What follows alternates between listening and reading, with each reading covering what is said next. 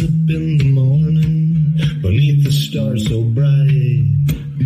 Pull your hat down, make sure your cinch is tight. Horses kinda snuffy, cold chill up your spine. You'll get your ass moving, son, we're burning daylight.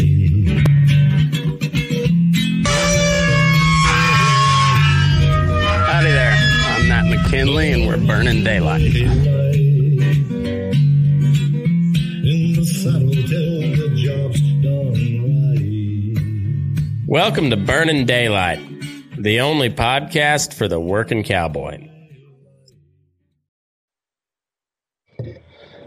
Well, howdy there, daylight burners. Welcome back to another edition of Burning Daylight. And today I got a special guest on. I've been trying to get a hold of him for a little while now, and I was telling him before we got going.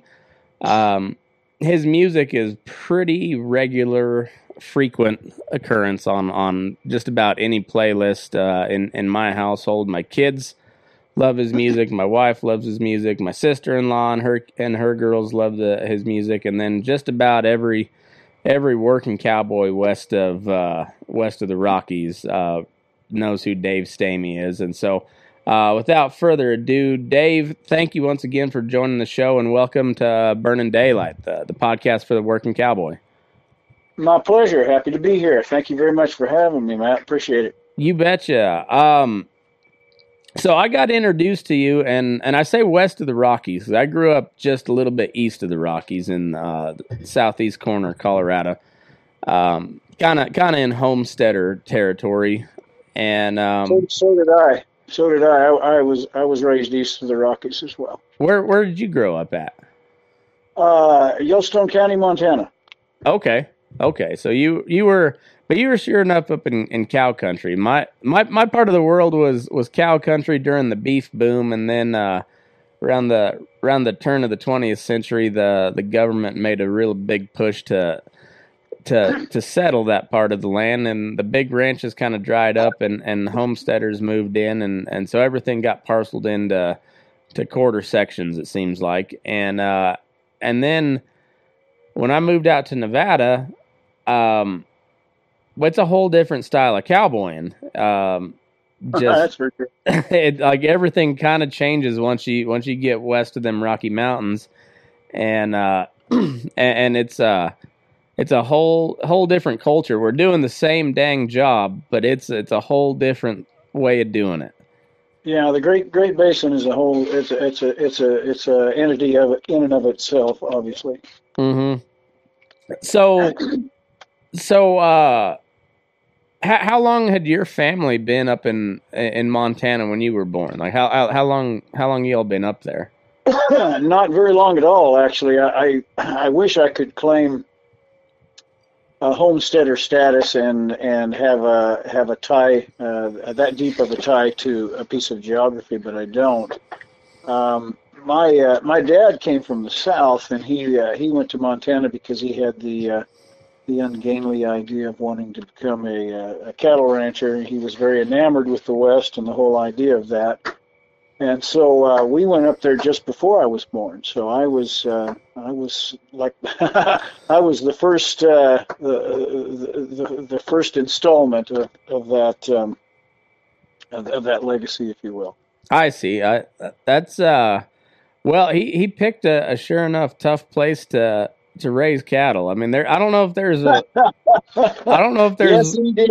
He continued to do that all through his career. I think some of those places on the coast of California are about as close as it gets to having an easy time raising cattle, and that's still not real easy. But it's everywhere else in the West is pretty a pretty tough place to live, really.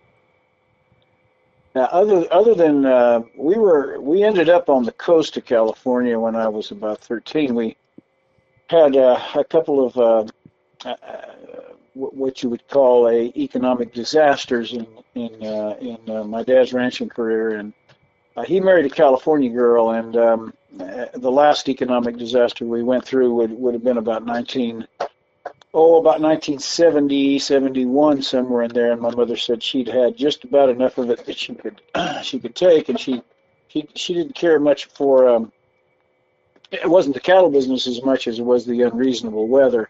Yeah. And yeah, and so we headed west to the central coast of California, and it's as far as the weather goes, yeah, it's a little more agreeable, but that's the only upside to it. We left Montana. He sold the ranch, and we left Montana, and we ended up with about 20 acres in California, and 20 acres on a sand dune is where we ended up. 20 acres on a sand dune, and that's just about enough grass to raise half a cow. Yeah. And but if you build a feedlot, you can raise a bunch of them, and that's what we ended up doing. We ended up operating a feedlot operation there in San Luis Obispo County for a decade or so. And that all kind of went to hell in 1970, 73 or 74. I'm trying to think of when the big crash came. And most any of your listeners who were in the cow business during that period will know exactly what I'm talking about. Oh yeah, yeah. There was there's been a few of those over the years. So you moved even further up the list of the people people I wanted to talk to, because I've been a feedlot cowboy for about I think I started in 2009, and I've been aside from a couple months here and there, I've been in the feedlot ever since, and it's it's treated me pretty well as far as economically and keeping a family and whatnot. But you always catch a little hell from the other cowboys that work out on the big open stuff. And well, that's all well and good, but there's only a few spots for folks to work out on the big open, and the rest of us have to scramble around the best we can. That's kind of how I view it. And by the time I realized there was some big open country and outfits that still went out on a wagon, because like I said, I kind of grew up in farmer country. People ran cattle, but it was, it's really sectioned off pretty good down in that part of the world. There's very little public land, and not many. 1,000 acres is a pretty big pasture in southeast Colorado, and yeah. And then I get out to Nevada, and I was like, oh, I've been missing out my entire life. I just didn't know it was out here. And by that time, though, I got a wife and 2 kids, and that's camp jobs. That kind of work is for 19-year-olds. Yeah, those camp jobs don't bode well for a married fella. Not for very long. No, not you might have a hell of a time out on that wagon, but your wife had a hell of a time moving out of your house while you were gone. That can happen. I imagine that's happened many times. Yeah, it's kind of the bane of the cowboy existence, because once you get married, the sure enough cowboy shit that you wanted so bad when you were younger, that kind of, like, slowly but surely it kind of chips away at you. The more people you have looking up to you. Well, you have people who are depending on you to take care of them, and it becomes more and more difficult to do that if you're out sleeping in a teepee. Yeah, that's exactly right. And as fun as the job is, it usually don't pay all that well. And there's a it never does, as far as I know. Yeah, that's why I've been in the feedlot the whole time, is because I've never been turned down from a ranch job, but I've turned down plenty of them because they couldn't afford me. I got a little used to the feedlot wages, and you're just like, I'm not trying to be cocky. It just kind of is what it is. These guys pay pretty well, and they treat me all right. So I get to go play real cowboy on the weekends here and there. Well, I'd be a little less. I might say that the idea of being a real cowboy is a relative term. Mm. It's there are different aspects of being a real cowboy, depending on where you are and what you are doing. I mean, there's still the work to be done, whether you're doing it in a feedlot or whether you're doing it out on a wagon, or whether you're doing it for a neighbor during branding season. I mean, you're still cowboying. I think so too. I always kind of define it as it's a guy on a horse taking care of a cow is kind of. That's pretty much it. That's basically it. Everybody can, and it's done all the time. People are, they can turn their nose up to another aspect of the work, but it's all in the same. It's all in the same world.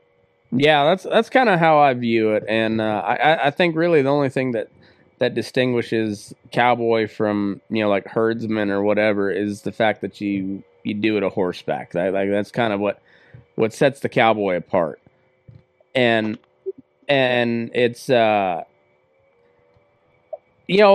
people have their own thoughts of what a cowboy should be, and then you'll hear people start listing the traits they want in a cowboy, and more often than not, when they do that, they'll list traits that have nothing to do about whether or not a guy can take care of a cow or horseback.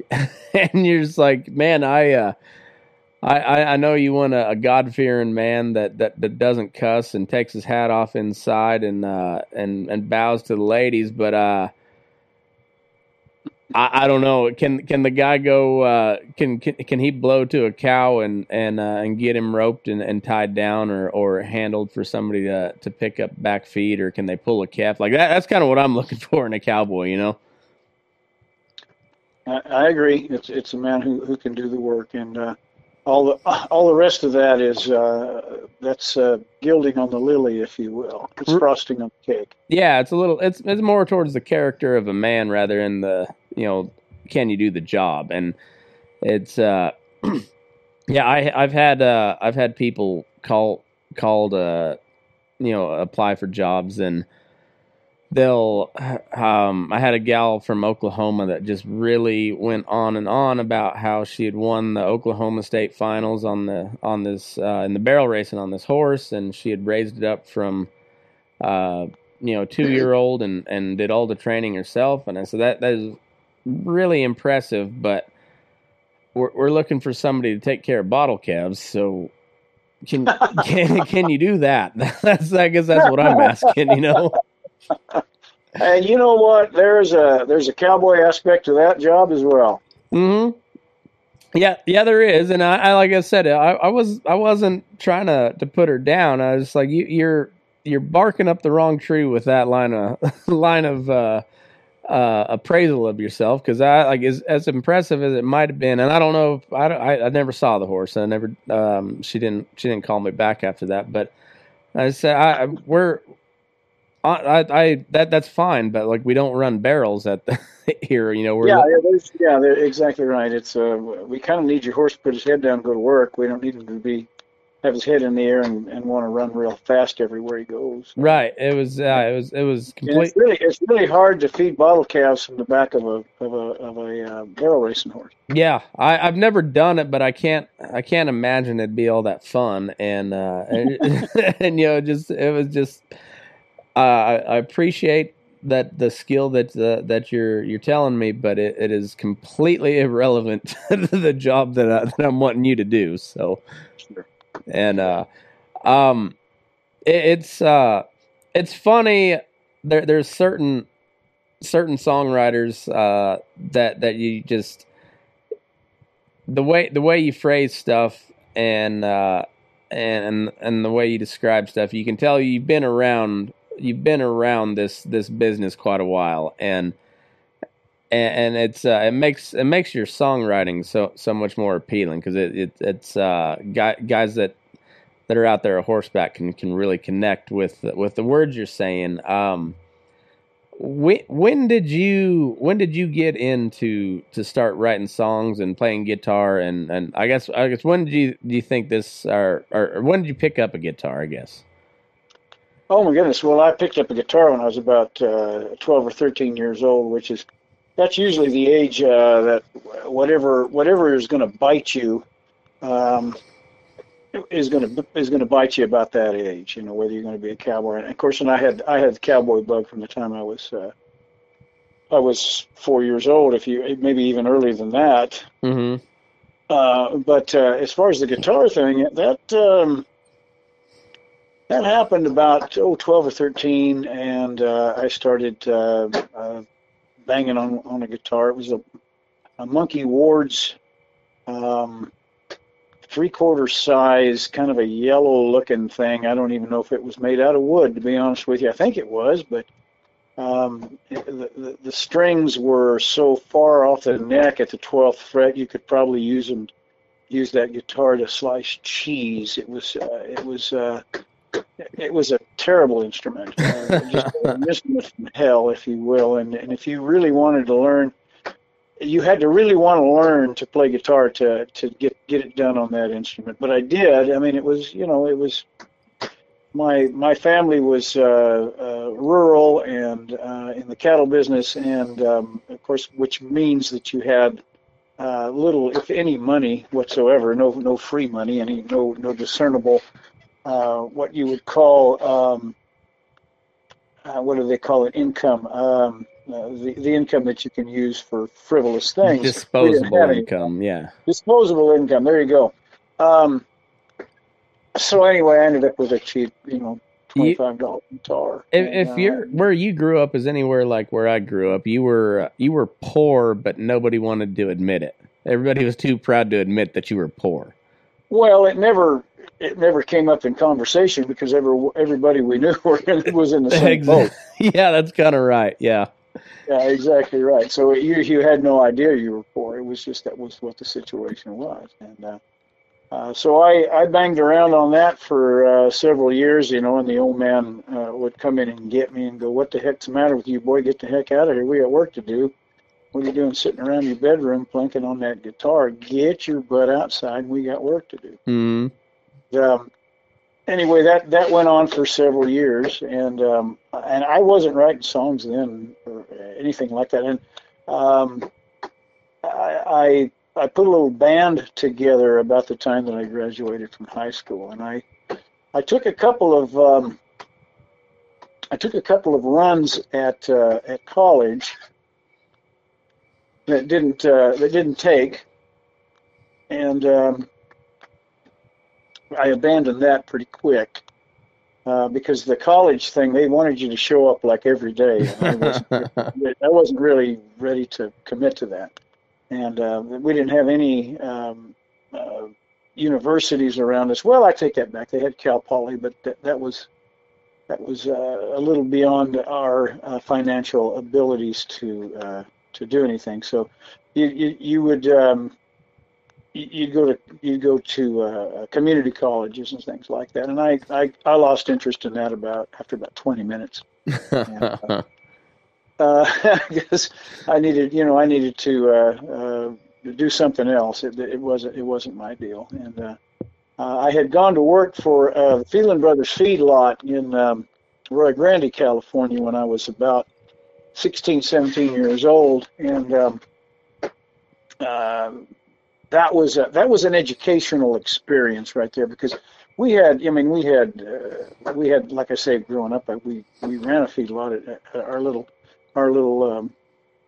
20-acre deal where we had 300 head of feeder steers in a dry lot, basically. Mm-hmm. So I understood that, but I went to work for Phelan's, and they had thousands of head of cattle up there, and not that was anything I had to deal with, because my job was cleaning feed bunks with a big scoop shovel and cleaning out water troughs with a big yellow brush. That was my experience with with that particular feedlot, but it still seemed a little bit more appealing than going to a community college where you wanted to talk about English 101 and that kind of nonsense. So I bowed out of that pretty quick and went to work in the bars, playing music with a little 4-piece band that I put together. And after about, I want to say 3 or 4 years, I mean, that was the only place there was to work if you wanted to play music, was in the bathrooms. And I got a belly full of that pretty quick. After about 3 years or 3 or 4 years, I had all I needed of that. And I just walked away from it. I didn't pick up the guitar again for probably 10 years. Really? I was in my early 30s before I ever picked up a guitar again seriously. Huh. Well, what'd you do in the meantime? You just I work for outfitters. Mostly in the eastern slope of the Sierra Nevada mountains. Okay. Yeah, I pack mules basically is what I do. I've met several guys that did that. I feel so many times, especially my first, I guess, real cowboy job was right out of college. I went up to northern Montana on the High Line, and I worked for a pretty big outfit out there. And I did not realize what a flatlander I was until I had to go build fence in the mountains. And now where were you at as far as on the High Line? Big Sandy. Part of the High Line I know about, there's only like 2 or 3 rocks and 1 tree between there and one barbed wire fence between there and Canada, and it's pretty flat. I mean, were you on the west side or? We were kind of on the south side of the High Line. We were at a Big Sandy, but we had a place right up against the Bear Paws. Oh, okay, sure. And yeah, so it was that was a whole different. Because I built plenty of fence out on the plains, but man, when you'd come to a tree where the wire was rotted out, and there was like 6 different splices from every single year where that wire rotted out because they stapled it to the tree, and I was like, man, this living on the plains. Remember, like I say, there was only 4 trees up there. Yeah, exactly. Yeah, it was pretty wild how quick it turned into plains too. It was there was that one spot there in the Bear Paws, and we were kind of surrounded by hills, but it was it was a fairly big valley, and then there was that's southwest of Havre, right? I mean, I'm trying to get that in my head where it's at. Yeah, and it's kind of like southeast of Fort Benson. Oh, right, yeah, got it. Okay, so now if you go east, you go just a little bit east of there, and it's it's like a tabletop. Yeah, it's pretty wild. Well, and the thing is that I was just up in Montana 2 days ago. I was doing a show at a ranch. It would be in south of Ennis, south of Alder, Virginia City area there, not too far from the Idaho border. And there's a lot of mountainous regions there. It's in Madison County, right along the Madison River. And I was having a discussion with someone there about how I enjoyed the topography there, because there wasn't, even though it was western Montana, if you will, there was not, or southwestern Montana, there was not a whole bunch of trees and mountains in the way of stuff. And for me, it's not Montana until I get east of Big Timber. Okay. Because that's where I was raised, and again, I was about 3 weeks ago, I was in Wyoming, near Cheyenne, and right there in that part of Wyoming is where the high plains start. Mm-hmm. And it really brought back to me just how much of a plains kid that I was, because it just lit me up. It just lit me up to see that kind of country. I'm the same way. I'm a Plains. I live here in Smith Valley, Nevada now, and so I know that country real well. You betcha. it's beautiful country. I love it now. Oh, yeah, absolutely. That's Honeywell country up there. Yeah. Sure, you bet. Yeah. Good folks, good friends with all those folks. Yeah, it's one of the it's horrible to live here, so don't move here, but it's good for ornery fellows like me. I've got my eye on that country right now. Let me tell you, I really do. Because, I need to get out of California. Man, we went to the coast for spring break, and I get why people move to California. It is the most beautiful place on earth, but man, there's too many people and too many people that think way different than I do. Yeah, I love the state. I just hate the politics. I'm the same way. I grew up in Colorado, so we kind of grew up hating Californians because they ruined Colorado, and then I moved out here, and half the ranchers here in the valley, most of the ranchers here in the valley, they summer in California, so they're Nevada residents, but they spend a lot of time in California, and that there's good people over there too. It's just they get outnumbered pretty quick when you go to those cities. What was so you? When did you start playing in the bars? You said that was like 71 or so. Oh yeah, it would have been it would have been later than that. Let's see when it was. It would have been in the late 70s. Okay. So I quit probably in let's see, when did I get married? I quit probably in the early 80s. I quit the bars and went back to work packing mules for various outfitters, and like I say, I didn't pick up the guitar seriously for a long time, and then my wife decided at one point, she said, you're gonna take these people on these pack trips and all this other stuff. You really ought to take your guitar and play a little music for them. And I thought, I don't want to do that. That's nah, I don't want to do that. And she said, no, go ahead. It'll be fun. People will like it. And I said, well, all right. And I had a pretty cheap guitar. I wasn't worried about it. I throw in the back of a mule, and in a burlap sack or something. And that's where it started. Actually, that's where it started. Probably in the my goodness, when did this start? Probably in the very late 80s, early 90s. I started playing music again. Okay. So, and that's sort of when I started writing songs. It was about that time. Okay. What was that like playing in the late 70s in California though? Because you were, I mean, I guess the counterculture scene was still kind of there, but it kind of, you missed the peak of it, I guess. Like early 70s, you would have been right in the middle of that counterculture stuff there in California. Well, it wasn't on the menu for me.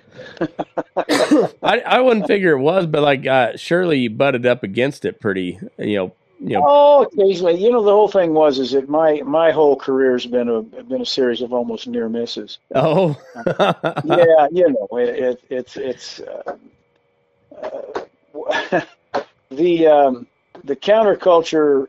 I never got near it. It was because I was playing. If I was playing in the bars, I was playing to oil field workers. Oh, okay. I was playing to rednecks. I was playing to. It was beer in a shot kind of outfits that I was working at. I see.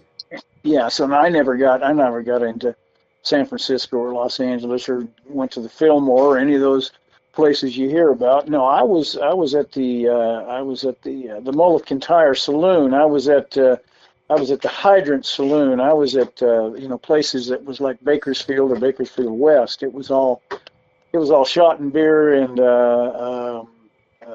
steel-toed boots, and all of the girls all dressed right off the rack at Walmart. Mm-hmm. Or at Kmart rather. Um, it was pretty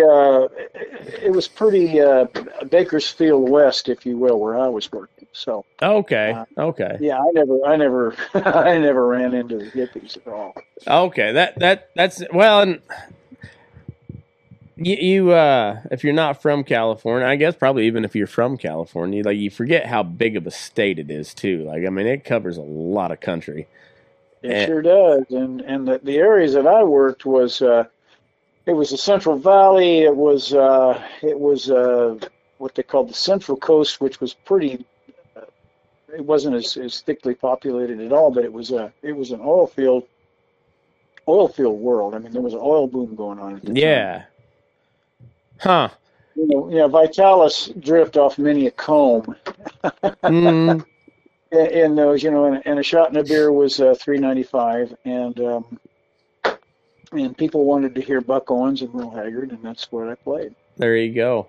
It's $3.95. I was in I guess it'd been the L.A. airport the other day, and I ordered a Bloody Mary, and a guy sat down next to me. He goes, "What did that cost?" And I said, "I don't know, probably too much." And so I'll let you know when they bring me my check because I had to catch my plane pretty quick after, and it was $21 plus a 20% gratuity already added on.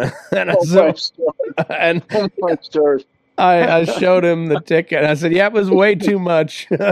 He's like, Wow, "He's already ordered one." So that was, I felt sick almost. that's amusing.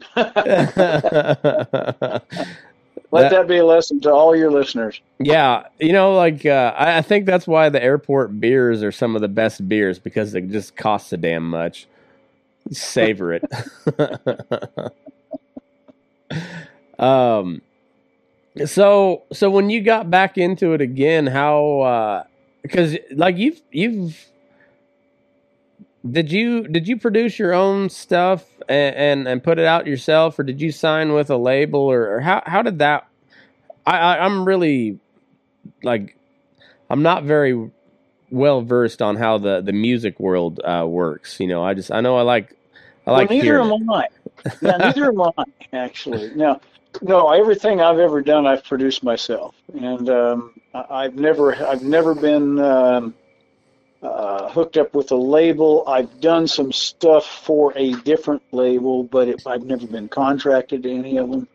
Um, the only other label that ever worked for that ever had anything to do with me wanted to do a live album, and that's the only thing that I've ever done with them. I But as see. far as any of the studio albums that I've ever done, I've always self-produced that. They've always come out under my own name, and yeah, I don't have ties, nor do I have obligations hooked to anybody else but myself. And it's all kind of an in-house thing. It's a mom and pop sort of a situation and cottage industry, if you will. But I've done it all on my own, all by myself, and never, just I gathered all the musicians, and here's the tracks. Here's what we're going to do. Let's try it. Let's go. And it just sort of worked out that way. Well, it seems like it worked out good, and it's one of the crazy things I've learned about the music world is like you're in a better situation than most because you own all the stuff that you already made. Yes, sir. and Yes, sir. and that's it's something crazy to think about. But a lot of these huge artists that they write these songs that'll live on for generations, and they don't own a bit of it. Um, I had in the late '90s, probably 1998 or so. I got approached by some folks in Nashville who they wanted to take charge of my publishing, and I considered it, and until a friend of mine who lived in Nashville and who knew the business told me that if I signed this contract, but the people I was signing the contract with could make the decision that I couldn't record my own stuff, and they would be the one to decide who got to record it. And I said, well, I don't hardly think so. That's not what I want at all. And I backed out of that really, really quick. And well, I don't blame you. I can say with pride that I have never, from that day forth, had any interaction with mainstream country music, if you will, at all, whatsoever. that sort of chicanery just was beyond my ken. I really couldn't even fathom the idea of the fact that you could write a song and then somebody else had the right to tell you whether or not you could record it. It seems crazy. Well, it's that world, and we came to an agreement back then, Nashville and myself, that number one, they weren't interested in much of what I did, and I certainly wasn't interested in how they did it. Well, it's a win-win on that situation then. Well, I went on and ended up having an okay career in spite of them, and they haven't bothered me since. That's fun. How much radio playtime have you ever got throughout your career? Oh, good Lord. Marcel Marceau gets better airplay than I do. Folks like yourself will give me more airplay than I get. Very, very little airplay whatsoever. It's all done word of mouth. Well, it's kind of funny because I'm fairly new to the cowboy music world. Like I said, because I grew up east of the Rockies and closer to Kansas than I was to the Rocky Mountains, and so the cowboy music scene was not real heard of. My dad had a couple of older guys that he knew, and there was Chris Ledoux. That was about all we knew. And then when I was in high school, I got a story about that. So go ahead. Well, I can't wait to hear it. But just to wrap it up, so then as I moved into late high school and into college, I got introduced to the Texas, Oklahoma country music scene, and that's as it's kind of in the cowboy world too. It's a completely different deal from Nashville. Oh, absolutely. And same way, it would all spread word of mouth until the social media thing popped up. But that's kind of the scene that I cut my teeth on, where I consider myself kind of first and foremost as a red dirt country fan. That's classic rock and red dirt country. And then as I've moved out here to Nevada, I've been out here 6 years now. I've got introduced to all these cowboy artists. I knew Corb Lund from college, but that bled into some of the generation before, like yourself, and so it's just it's been the same type of journey, just from one community to the other.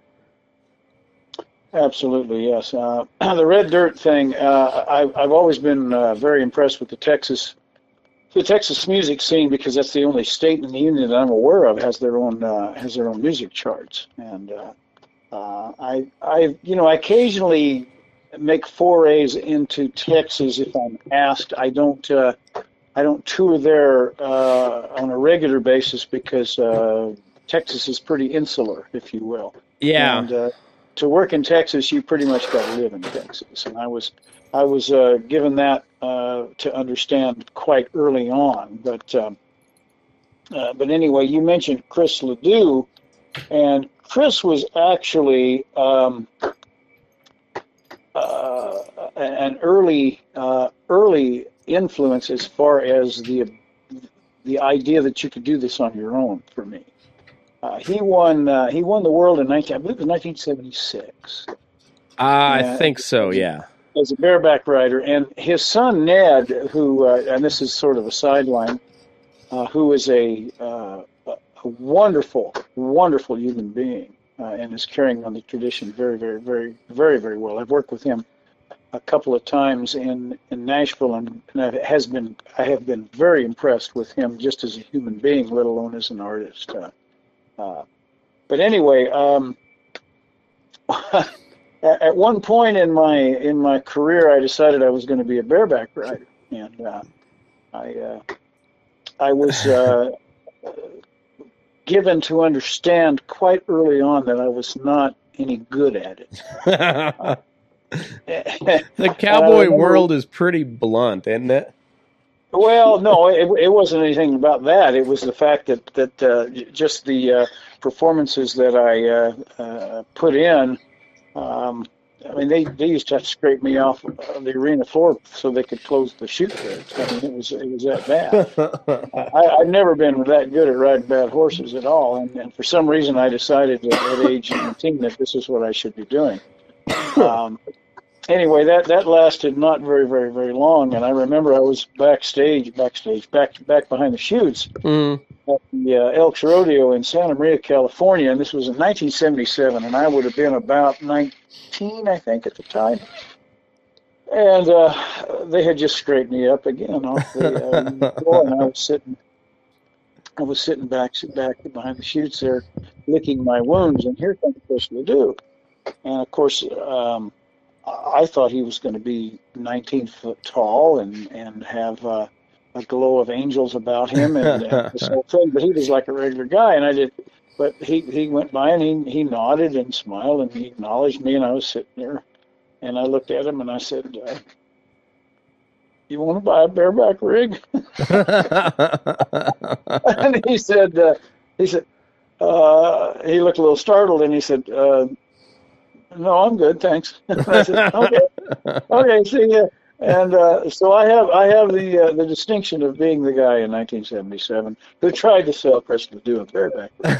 But at the same time, he was selling cassette tapes out of the back of his car, and record albums at the same time.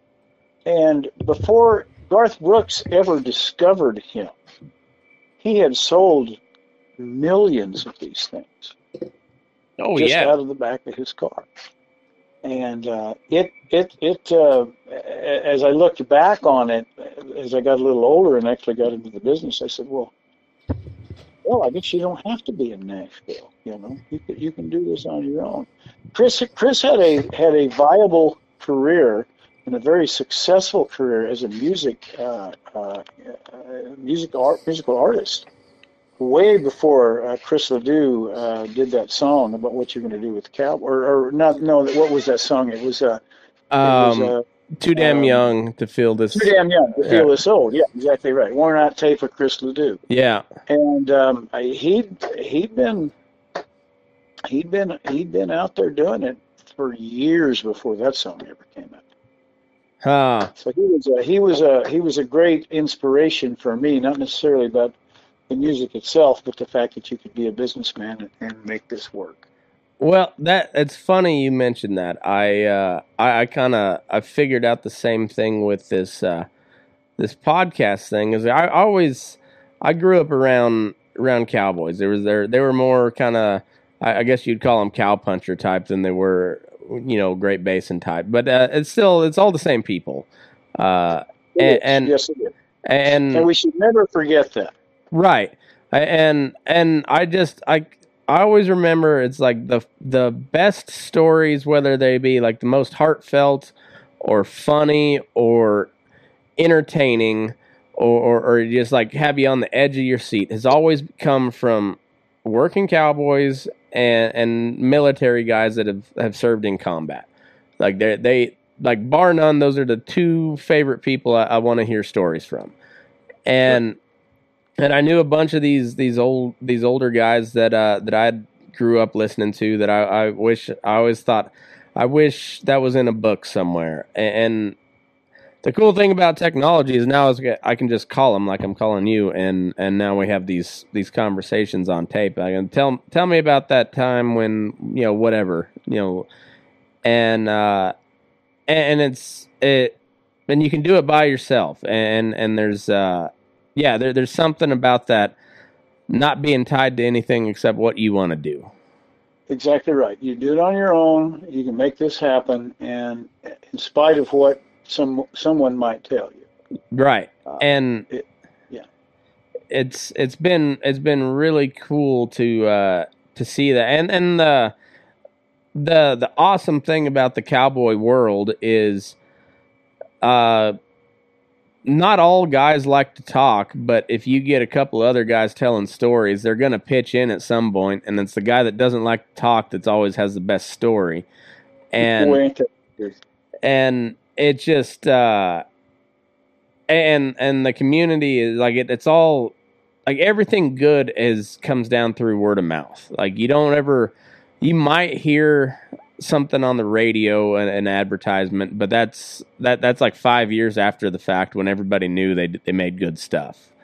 And everything good cowboy wise starts word of mouth.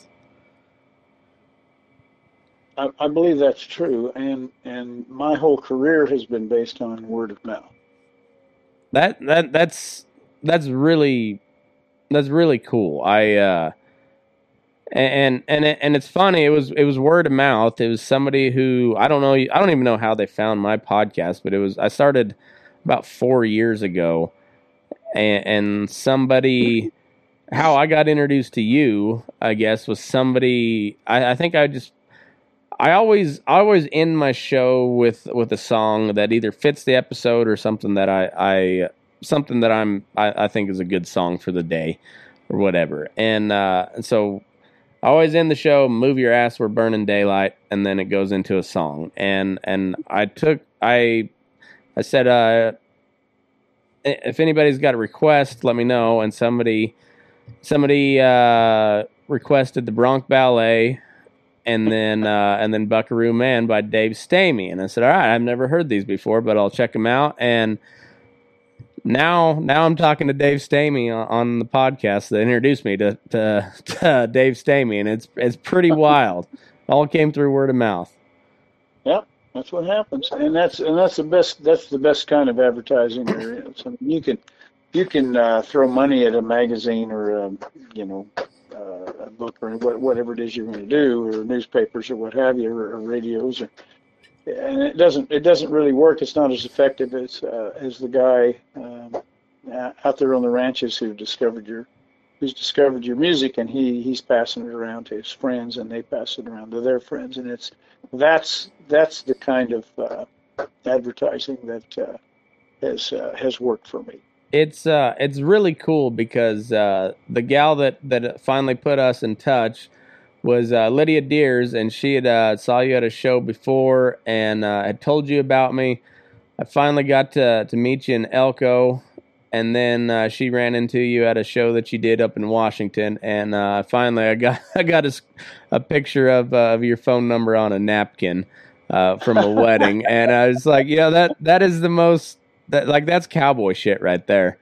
It is, yeah, pretty much.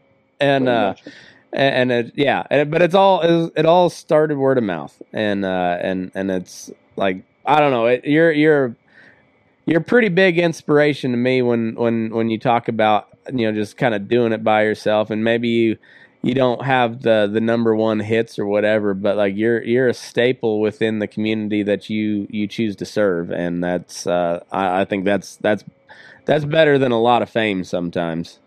Well, the thing that I keep in my head all the time is the fact that the rural American West is one of the most underrepresented portions of the population of this country. They never get anything in the mainstream media. Nobody ever pays attention to them. Newspapers don't. The television doesn't. Radio, of course, doesn't. And if I don't tell their story, nobody is going to tell their story. And that to me, my life's work is to celebrate that portion of the population, because that's the world I grew up in. That's the world I still exist in, those are the people I know. Those are the people I care about, and they never get their fair share of attention in the modern media. Right now, 10 to 12 years ago, I'm trying to remember when it was, that big Atlas storm that came through the Dakotas in October. Yeah. And it devastated hundreds and hundreds of small ranchers. I mean, we're talking tens of thousands of head of cattle and horses were wiped out. And these ranchers were decimated. I mean, all through the Dakotas and even as far down as Colorado. Mm-hmm. And the thing was, nobody in the major media outlets paid attention to that. No one talked about it. No one mentioned it. No one did a story on it. If they did, it was a brief thing, and they went back on because everybody was more concerned about the government shutdown that was supposed to happen. Yeah. Under Obama, I don't know what they were fighting back and forth, and that's the only thing they wanted to pay attention to.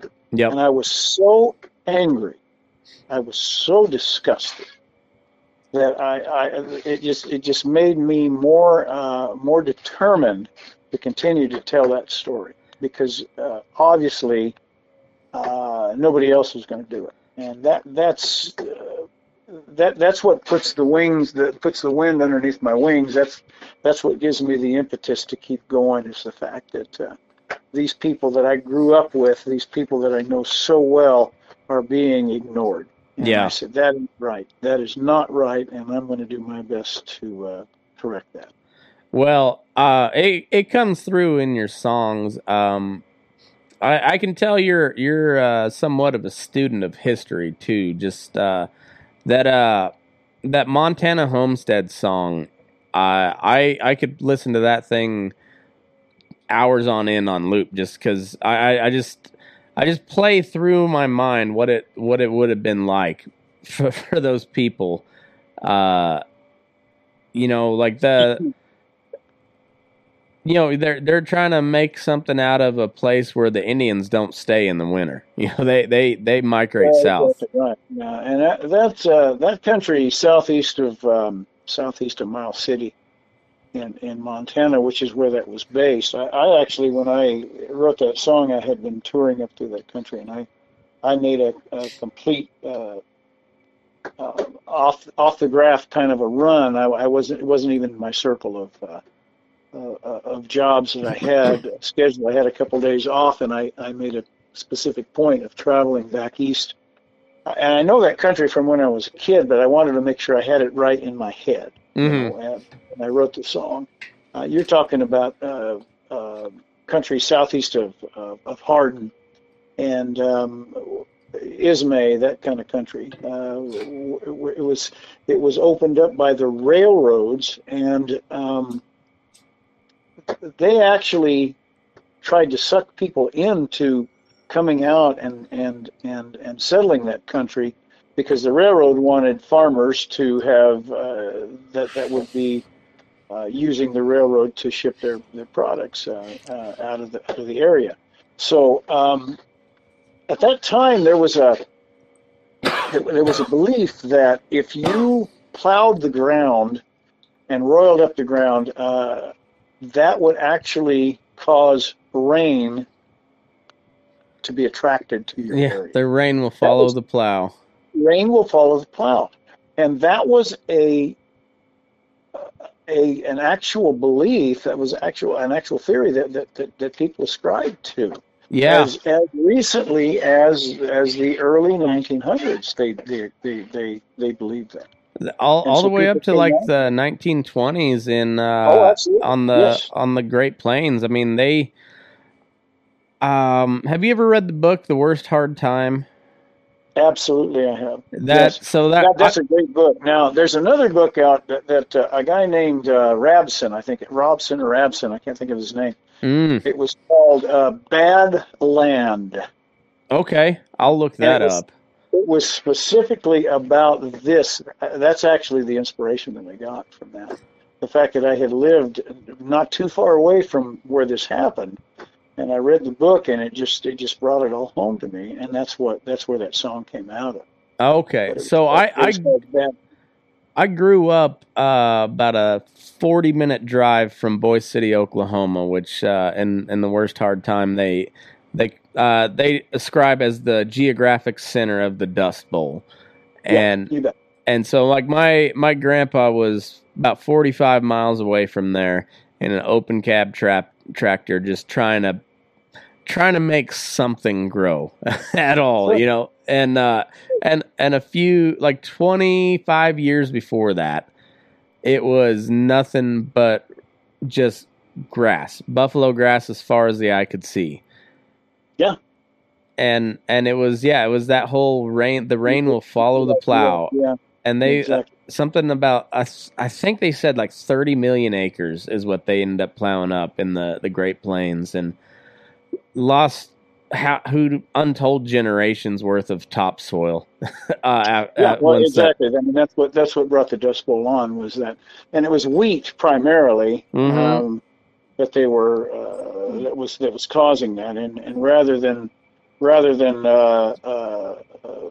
throttling back on the wheat, when the price fell, they would just double their production and work twice as hard for the same, which seems kind of like the cowboy music business, actually, when I think about it. Yeah, it's kind of like every working man's deal. Like, even if it's gonna hurt you in the long run, I gotta do something to make it through today, so I'll just work harder. Exactly right. It's it's wild, that whole it's just funny trying to, like, going back and looking at that stuff, and then trying to follow the thread all the way up to today, and then, like, how did something like, and you think, like, that was a long time ago, but in the vast reality, it wasn't that long ago. It was my grandpa. He weathered the Dust Bowl. Lot of thanks to the New Deal programs, which later led on to, like, not be real good for the country. But at the time, I mean, man, there was a lot of New Deal Democrats there on the Great Plains, that they were able to survive the Dust Bowl in a place they probably shouldn't be living, but they made it, and now they're still trying to make a stand there. And it's like, I don't know, those stories from the Dust Bowl, they run deep. Like, I mean, that stuff was really drilled in my head as a kid about, like, how bad it can get. Oh yeah, absolutely. And I don't know. It seems like maybe some of those folks in the cities don't have quite that tie to it, but man, they didn't have a clue. It never affected them, and other than being inconvenient when the dust went rolling. Right. It's kind of like the smoke back east nowadays. They're exactly right. Yeah, they're making a big mess about the smoke coming down from Canada, and it's like, well, yeah, but what about the smoke that came out of Montana 45 years ago? Nobody said anything about that. Just I think it was 2 summers ago. I mean, we had like 6 weeks of that out here. No, we get it all the time out here in California. Yeah. And it's well, anyway, we could keep going down this road, but we get into politics, and I don't know if that's where we need to go. We could, but it's it just it is funny how different the, like, I had I guess it was just the disconnect, and I always kind of wonder where that went. Like, when that went awry, when that, like, there's always been some sort of disconnect between urban and rural, but, like, here lately, it seems like it's really gone awry. But I had a history professor on here a while back. He's a Chicago guy. Like, he's kind of known as like, his specific area of history is Chicago, and he's wrote several books on he's a Polish guy. He's like his grandpa was a Polish immigrant, went to work as an unskilled worker in the meat packing plants, and then he grew up he went to work in the Union stockyards at the final days of it in the 70s. When there was like he worked all the way through the big riots at the Democratic National Convention in 1968. Sure. Yeah, and had buddies on his block that got drafted and went to the Vietnam War, and he was going to college, and he wrote this incredible story about the Union stockyards, and he really took it from the point of just telling the story without trying to push a narrative. It just like tell the story of what made the Chicago Union stockyards so unique and special throughout history. And it was the best book I've read so far on that part of the meat packing industry. And it was just from a guy that grew up in the stockyards area of Chicago is essentially what it was. And he said when the stockyards shut down, he said that was kind of, for him, that was the beginning of the end of the, like the small American farmer, because at that point, everybody, they followed their cattle. When they sold their cattle, they followed them on the train. They rode the train to Kansas City or, Fort Worth or Chicago or like Omaha, wherever the stockyard was, you followed your cattle there, and then you usually had to spend the night because you were selling your cattle the next day. And in the meantime, like you had you and your crew taking care of the cattle, and you had a night in town at the stockyards, and you'd mingle with the meat packing workers, and there was a strong bond between the urban blue collar worker and the rural man. And then when that stockyard shut down like that, I mean, it was just like a complete stop on the, like that overlap between urban and rural, it seemed like, for a lot of people. I'm sure that's the case. I don't even remember when that happened, or what year that happened. But, it was like 71, I think, if I remember right. But that's about 2 years before the big crash happened. Yeah. And it was really interesting hearing him talk about that. And I mean, being on the complete opposite end of the spectrum of me and you, where he was like he worked at the stockyards, so he was on the other end of it. But but he was still in the world, Yeah. It was that part of it. And I haven't studied that aspect of it enough to know to comment on it, but it's I'm sure it was very as to why that happened. I really don't know. It'd be pretty interesting to find out. Yeah, no, and I'm on the same boat. It was interesting to hear from, like I said, from a guy from the urban end of it, and a learned man, if you will. The problem is that, and I don't know when this happened, but at some point, the suburban, urban and suburban ideas took over to where nobody seemed to understand where their food comes from. Right. And it's like, well, we just get it at the store. That's where you get it. And it's like, they don't have a clue as to where their hamburgers come from, or even their lettuce, or whatever it is they're eating. They don't really realize that has to be grown by someone. That has to be the urban aspects of it have taken over to where they don't. It's not even in their.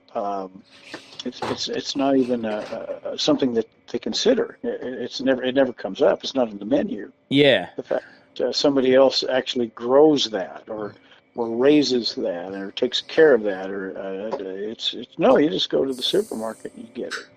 Yeah. And I think that's a great tragedy in that we've. And that's something that's been coming for the last 120 years. I mean, our culture has made that shift from being an agrarian society over to being a an urban sort of a situation, and to where the only way to make a living now is to go to university and become a computer programmer, and anybody else is considered a toothless, tobacco chewing rube, and you don't have to talk about them, Yeah. which is really unfortunate and not fair. No, I agree. It's yeah, I don't know. It's hard to say where exactly that whole disconnect really started, but it's kind of the bane of technology. Is like it's Well, I'm not even sure it's technology. I think it's media. mm, Say 20, 25 years ago, I was working at a guest ranch, trying to make ends meet, and I was taking people out on horseback rides, and I had a guy who I would make conversation with these folks and trying to figure out, how am I going to relate to them? I'll talk to them and visit with them and so forth. And this one guy was sort of a portly gentleman, and he was sort of balding and had eyeglasses on, and he was obviously out of his realm, but he wanted to go on a horseback ride, so I took him out and I visited him. I said, "Well, what is it you do?" And he says, "Well, I write for television and movies." I said, "Really?" I said, "Yeah," and he mentioned different things that he'd written. It was like a movies of the week or something, and various television shows and so forth that he had written for. And he seemed a little, I don't know, he seemed a little melancholy. And but I said, "Well, I tell you what, partner," I said, "I'm never going to have anybody here other than you who I can ask this question to. But I said, since you're a writer for this stuff, I said, you're going to have to explain to me, why is it every time that somebody in the television or the movies depicts someone from a rural background, they depict them as ignorant, toothless, tobacco-chewing rubes?" And he said to me, "Because the producers who put these shows together actually believe that's true." yeah. And I said, "You got to be kidding me." He says, "Oh, no." He says, "There's very few of them that are over the age of 35. And they believe that anybody who does not live in a city is an idiot." Huh. That's wild. That really threw me back. I had to really say, "Holy cow, that's amazing." It's yeah. The media is that's a whole different thing. It's yeah. It's I think we've kind of over the past several years that people have kind of somewhat woken up to about how just how fabricated the whole lot of it is, but it's I don't know. It's funny, I think the Cowboys never. The true working cowboy has never become real mainstream because they're too blunt and honest with their thoughts. There's the media version of the cowboy, whether it be Yellowstone or the rodeo cowboy, and how and God bless those announcers. They do a great job. They put on a show every night, but they really church it up as to what the working cowboy is, which is really just if you want to put it in the grand scheme of things, they're a blue collar worker that has to pay for all their own shit. Absolutely. And so they're just kind of your normal working guy that happens like that's the profession they chose because it's a hard work. It's hard work most of the time. And or it's boredom. if it's not hard work, it's boredom, and it's not for everybody. Like the old saying is everybody wants to be a cowboy until it's time to go out and do cowboy stuff. Yeah, and then that's not so much fun. Right, and but those always make the best stories. Nobody ever tells a great story about how everything went perfect.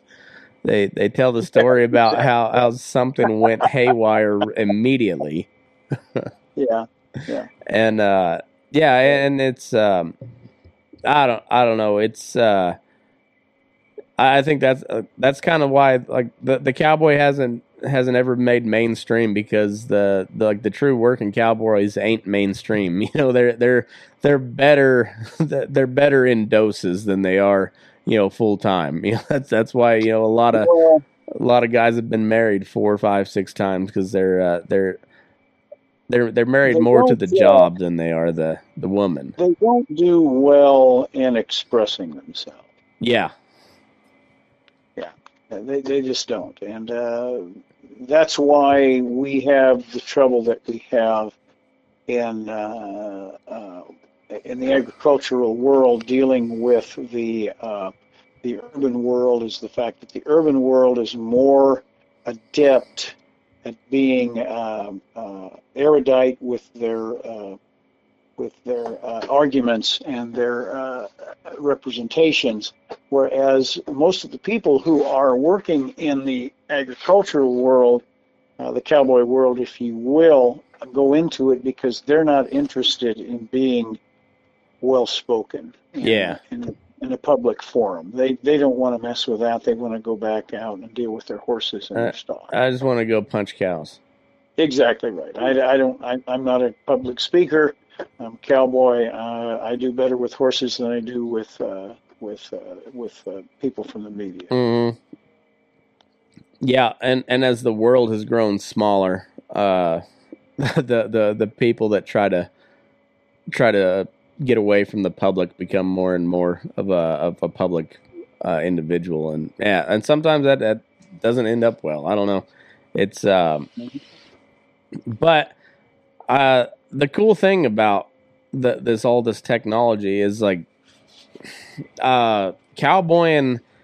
It's changed pretty drastically from the first, you know, Spaniard vaquero that ever threw a riata in North America, that to today. Like, there's been significant changes, but at the end of the day, they still haven't figured out a better way to work cattle than by a cowboy horseback.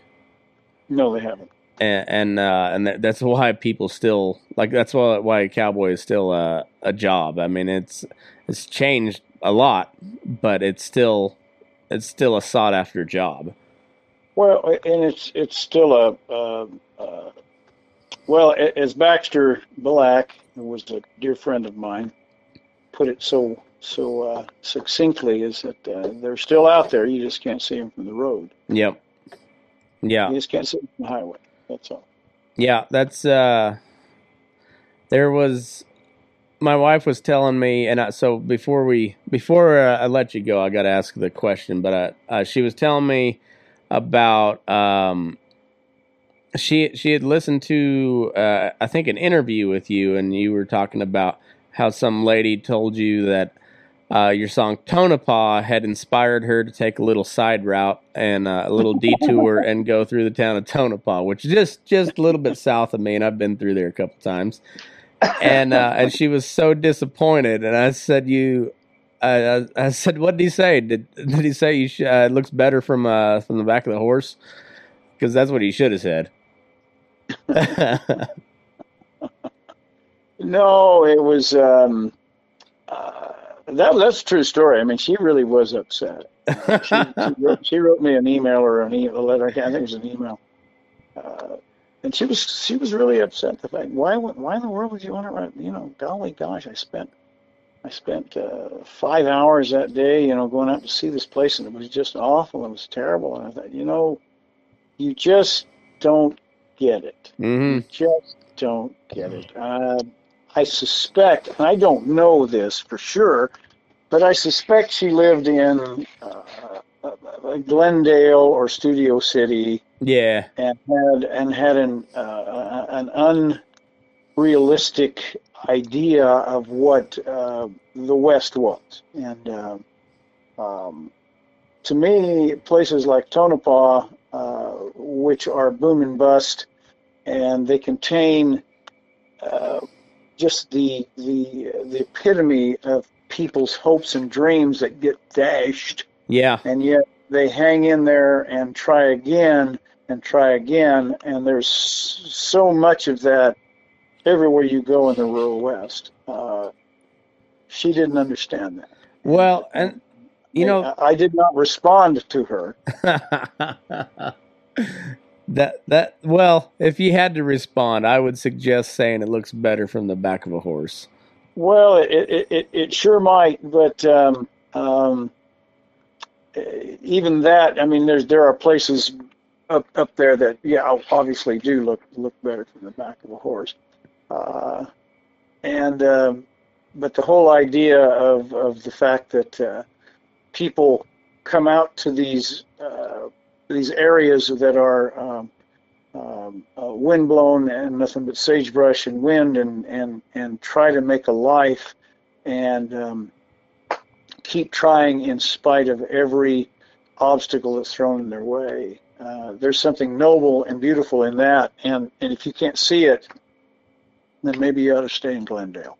Yeah, it's there's one thing that kind of stood out for me because I've read several books that went in depth on the Great Depression and the Dust Bowl in particular. But when they talk about like the Great Okie migration to California, and there was a ton of Okies that moved out there, but they were all from like eastern Oklahoma, and they were sharecroppers for the most part. So they didn't own anything they had, but everybody that lived in the Oklahoma Panhandle, that was homesteaded ground, and they owned it outright. Mm-hmm. And 75% of them stayed through the Dust Bowl. I mean, and like tough, boy, that's tough people. Yeah, and but there's it goes to say something about like, and that's kind of what makes the American rural West so unique is we own this stuff, you know. There's I came out here, I planted my flag, I built my house, and this is mine. And there's something just unique about that mentality. It goes back 200 years. Yeah.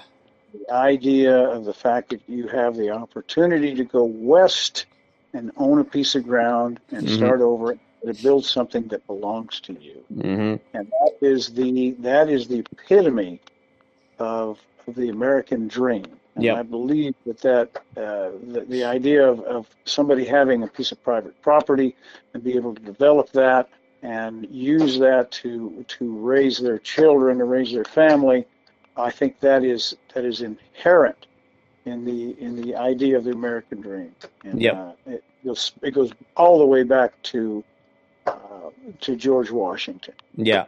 No, I think you're right, and we just, I don't know, we just got blessed to be from people that settled the best part of America, you know. I agree. Before I let you go, my wife told me I had to ask you, what is the favorite song of yours that you've wrote yourself? Oh, it's always the last one you write. And what one was that? The last one I wrote, well, of any decency, was probably a song I wrote called "Good Dog." Okay, yeah. That's probably my favorite right now. But I mean, I've written some since then, but nobody's heard them. So okay. I'll say as far as what's out there right now, probably "Good Dog" is "Good Dog," and that whole album is probably my favorite work at the time. Right now, as of right now. Well, good. That's really neat. We almost did an hour and a half, but I don't want to keep you any longer. I've wasted enough of your time, but I sure appreciate it, Dave, and I'd love to have you back anytime you want. Well, thank you for having me on. I appreciate that very, very much, and I hope this is entertaining to some of the cowboys out there listening. Yes, sir. Where can they find all of your albums and anything else you got going on? Oh, it depends on what their technological abilities are. But if they can find somebody who's computer savvy, you can just go online to davestamey.com and find everything there. And if you if you can't spell Stamey, you can go to Amazon.com and get close, and I think it'll probably come.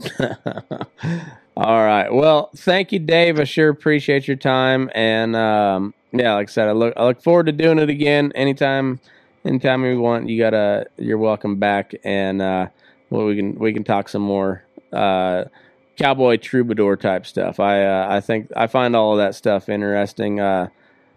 I enjoy the historical aspect of your songs, and it must be said you're pretty damn good guitar picker too. Like you've it's pretty apparent you've been doing it for a while because you're pretty good at it.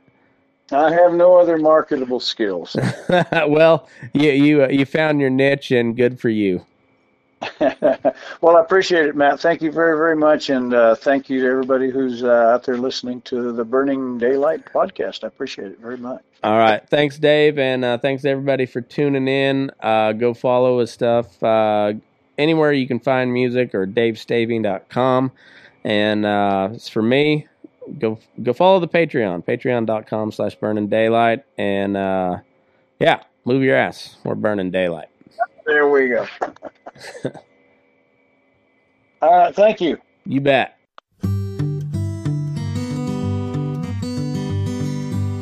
A starvation place on the patch of sand, the railroad ties, an old rusty wire,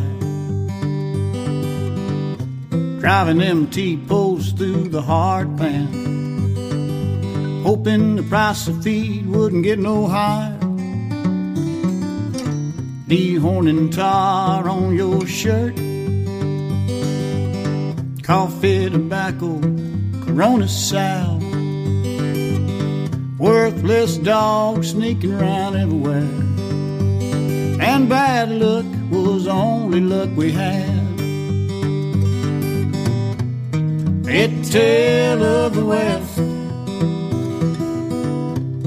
had a rural ride address. Nothing very extraordinary, an ordinary tale of the West. Feeding cattle in a dry lot, beet pulp and glue mix, moldy hay, bony hip, sorry looking Bramer cross, hoping they could gain 3 pounds a day. Tin roof on the barn flapping in the wind, foot rot and pink eye and warble flies, 12 cc's of terramycin, just swinging our loops underneath the open skies. A tale of the West at a rural ride address.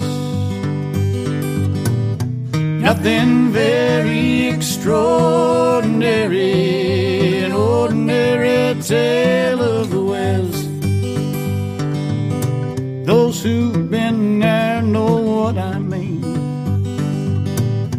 Lots of folks can sing this song, living the romance, living the dream, trying to make a living, trying to get it long. A tale of the West at a rural ride address. Nothing very extraordinary, an ordinary tale of the West, an ordinary tale of the